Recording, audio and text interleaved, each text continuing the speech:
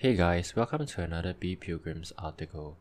Today's article is by Reverend Ho Chi Lai entitled The Lord's Supper. 1 Corinthians 11:26 reads, For as often as ye eat this bread and drink this cup, ye do show the Lord's death till he come. Our church adheres to the Westminster standards in having only two sacraments in the practices of the church, namely, water baptism and the Lord's Supper. What is a sacrament? A sacrament is a holy ordinance instituted by Christ, wherein, by sensible signs, Christ and the benefits of the new covenant are represented, sealed, and applied to believers. A sacrament is not something to be taken lightly. It is a holy ordinance instituted by Christ.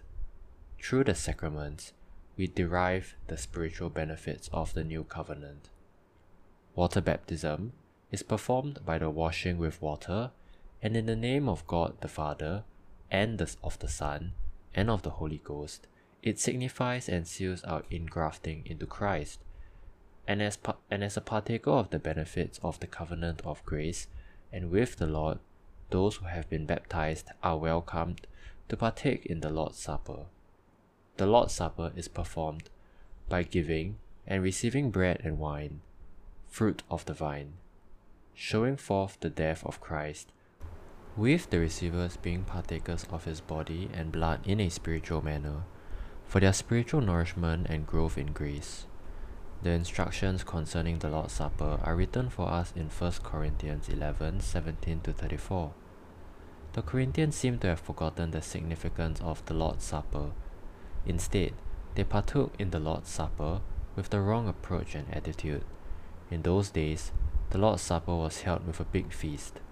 Those wealthy Corinthians seem to have taken liberty at the Lord's table. Like the heathens who drank plentifully at their feasts upon their sacrifices, they would spread their feasts, ate, and drank their fill, despising the poor by not sharing their food. Thus, the rich had turned the Lord's Supper into a contemptuous and disorderly scandal. How should one approach the Lord's Supper? Allow me to list 3 practical aspects for your consideration as you come before the Lord to partake in the Lord's Supper. Firstly, remembering the Savior. First, one of the chief reasons why we have the Lord's Supper is to remember the Savior. Jesus said, Take, eat, this is my body which is broken for you. This do in remembrance of me. And again, this cup is the New Testament in my blood. This do ye as oft as ye drink it in remembrance of me. When we partake in the Lord's Supper, we are called to remember the Savior. We are reminded of the perfect sacrifice of our Lord Jesus had offered upon the cross, his own body for our sin. The Lord's Supper is a time for us to meditate upon our Savior. Remember that he is the Son of God, who has condescended in the form of a lowly servant. Remember that he lived so that he might die, and he died so that we may live. Remember also that he has shed his blood for you, a reminder of the severity of our sins, which had nailed him on that cross. Thus, as long as we partake in the Lord's Supper, we are actually bearing testimony of the Lord's death. The Apostle Paul declared, For as often as ye eat this bread and drink this cup, ye do show the Lord's death till he come. We ought to look upwardly unto Christ. Second, on examining yourself. In order to partake of the Lord's Supper, the Apostle Paul gave us this grave warning. But let a man examine himself, and so let him eat of that bread, and drink of that cup. Here, we are called to examine ourselves before partaking in the Lord's Supper. Those who partake of the Lord's Supper unworthily would bring forth damnation upon themselves. Thus, it is a serious matter for us to approach the Lord's Supper in the right manner. If there are any unconfessed sin, bear them before the Lord. Be specific in your examination. And, whatever sin that comes to your mind, confess them unto the Lord with repentance, and seek the Lord's forgiveness and cleansing.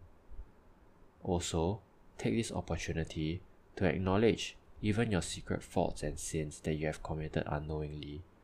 The psalmist cried, Who can understand his errors?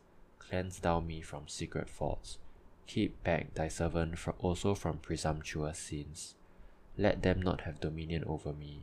Then shall I be upright, and I shall be innocent from the great transgression. Let the word of my mouth and the meditation of my heart be acceptable in thy sight. O Lord, my strength and my Redeemer, look inwardly in self-examination. Also, ensure that you are reconciled with one another before you approach the Lord's Supper. Paul strongly rebuked the Corinthians because they were profaning the Lord's Supper. There was a great schism among them, and yet they professed to be one in the partaking of the Lord's Supper. Examine your own heart. Have you been reconciled with one who has wronged you? If not, how can you take the Lord's Supper, testifying of the unity of the body of Christ, but in reality there is a great division? Therefore, we ought to reconcile with one another, even as we are reconciled with God. Profane not the Lord's Supper. God is not mocked. Heap not damnation upon your own selves. Heed the warning of the Apostle Paul. Turn not blessings of the Lord's Supper into our own sorrow and grief. Thirdly, on dedication unto God. We must rededicate our lives to God in renewed obedience and faith as part of self-examination. It is required of them that would worthily partake of the Lord's Supper that they examine themselves of their knowledge to discern the Lord's body, of their faith, to feed upon Him, of their repentance, love, and new obedience. Lest, coming unworthily, they eat and drink, judgment to themselves. After having remembered the Lord's sacrifice for you, what can you offer to the Lord as the fruit of your repentance? Are you living a life with faith and new obedience unto God? Are you negligent in your service unto Lord? Spend the time partaking in the Lord's Supper to dedicate yourself to the Lord. Find new commitment to live, to extend the kingdom of God on earth and to glorify the name of our God. Look forwardly to living a life worthy of God's calling. May this short article help you find the right approach to the Lord's Supper. Look upward to remember the Savior. Look inward to examine yourself. And finally, look forward to dedicating yourself to the service of the Lord. The Lord's Supper is not just a remembrance feast, but it also comes with a spiritual blessing and grace. May you be blessed as you partake in the Lord's Supper worthily.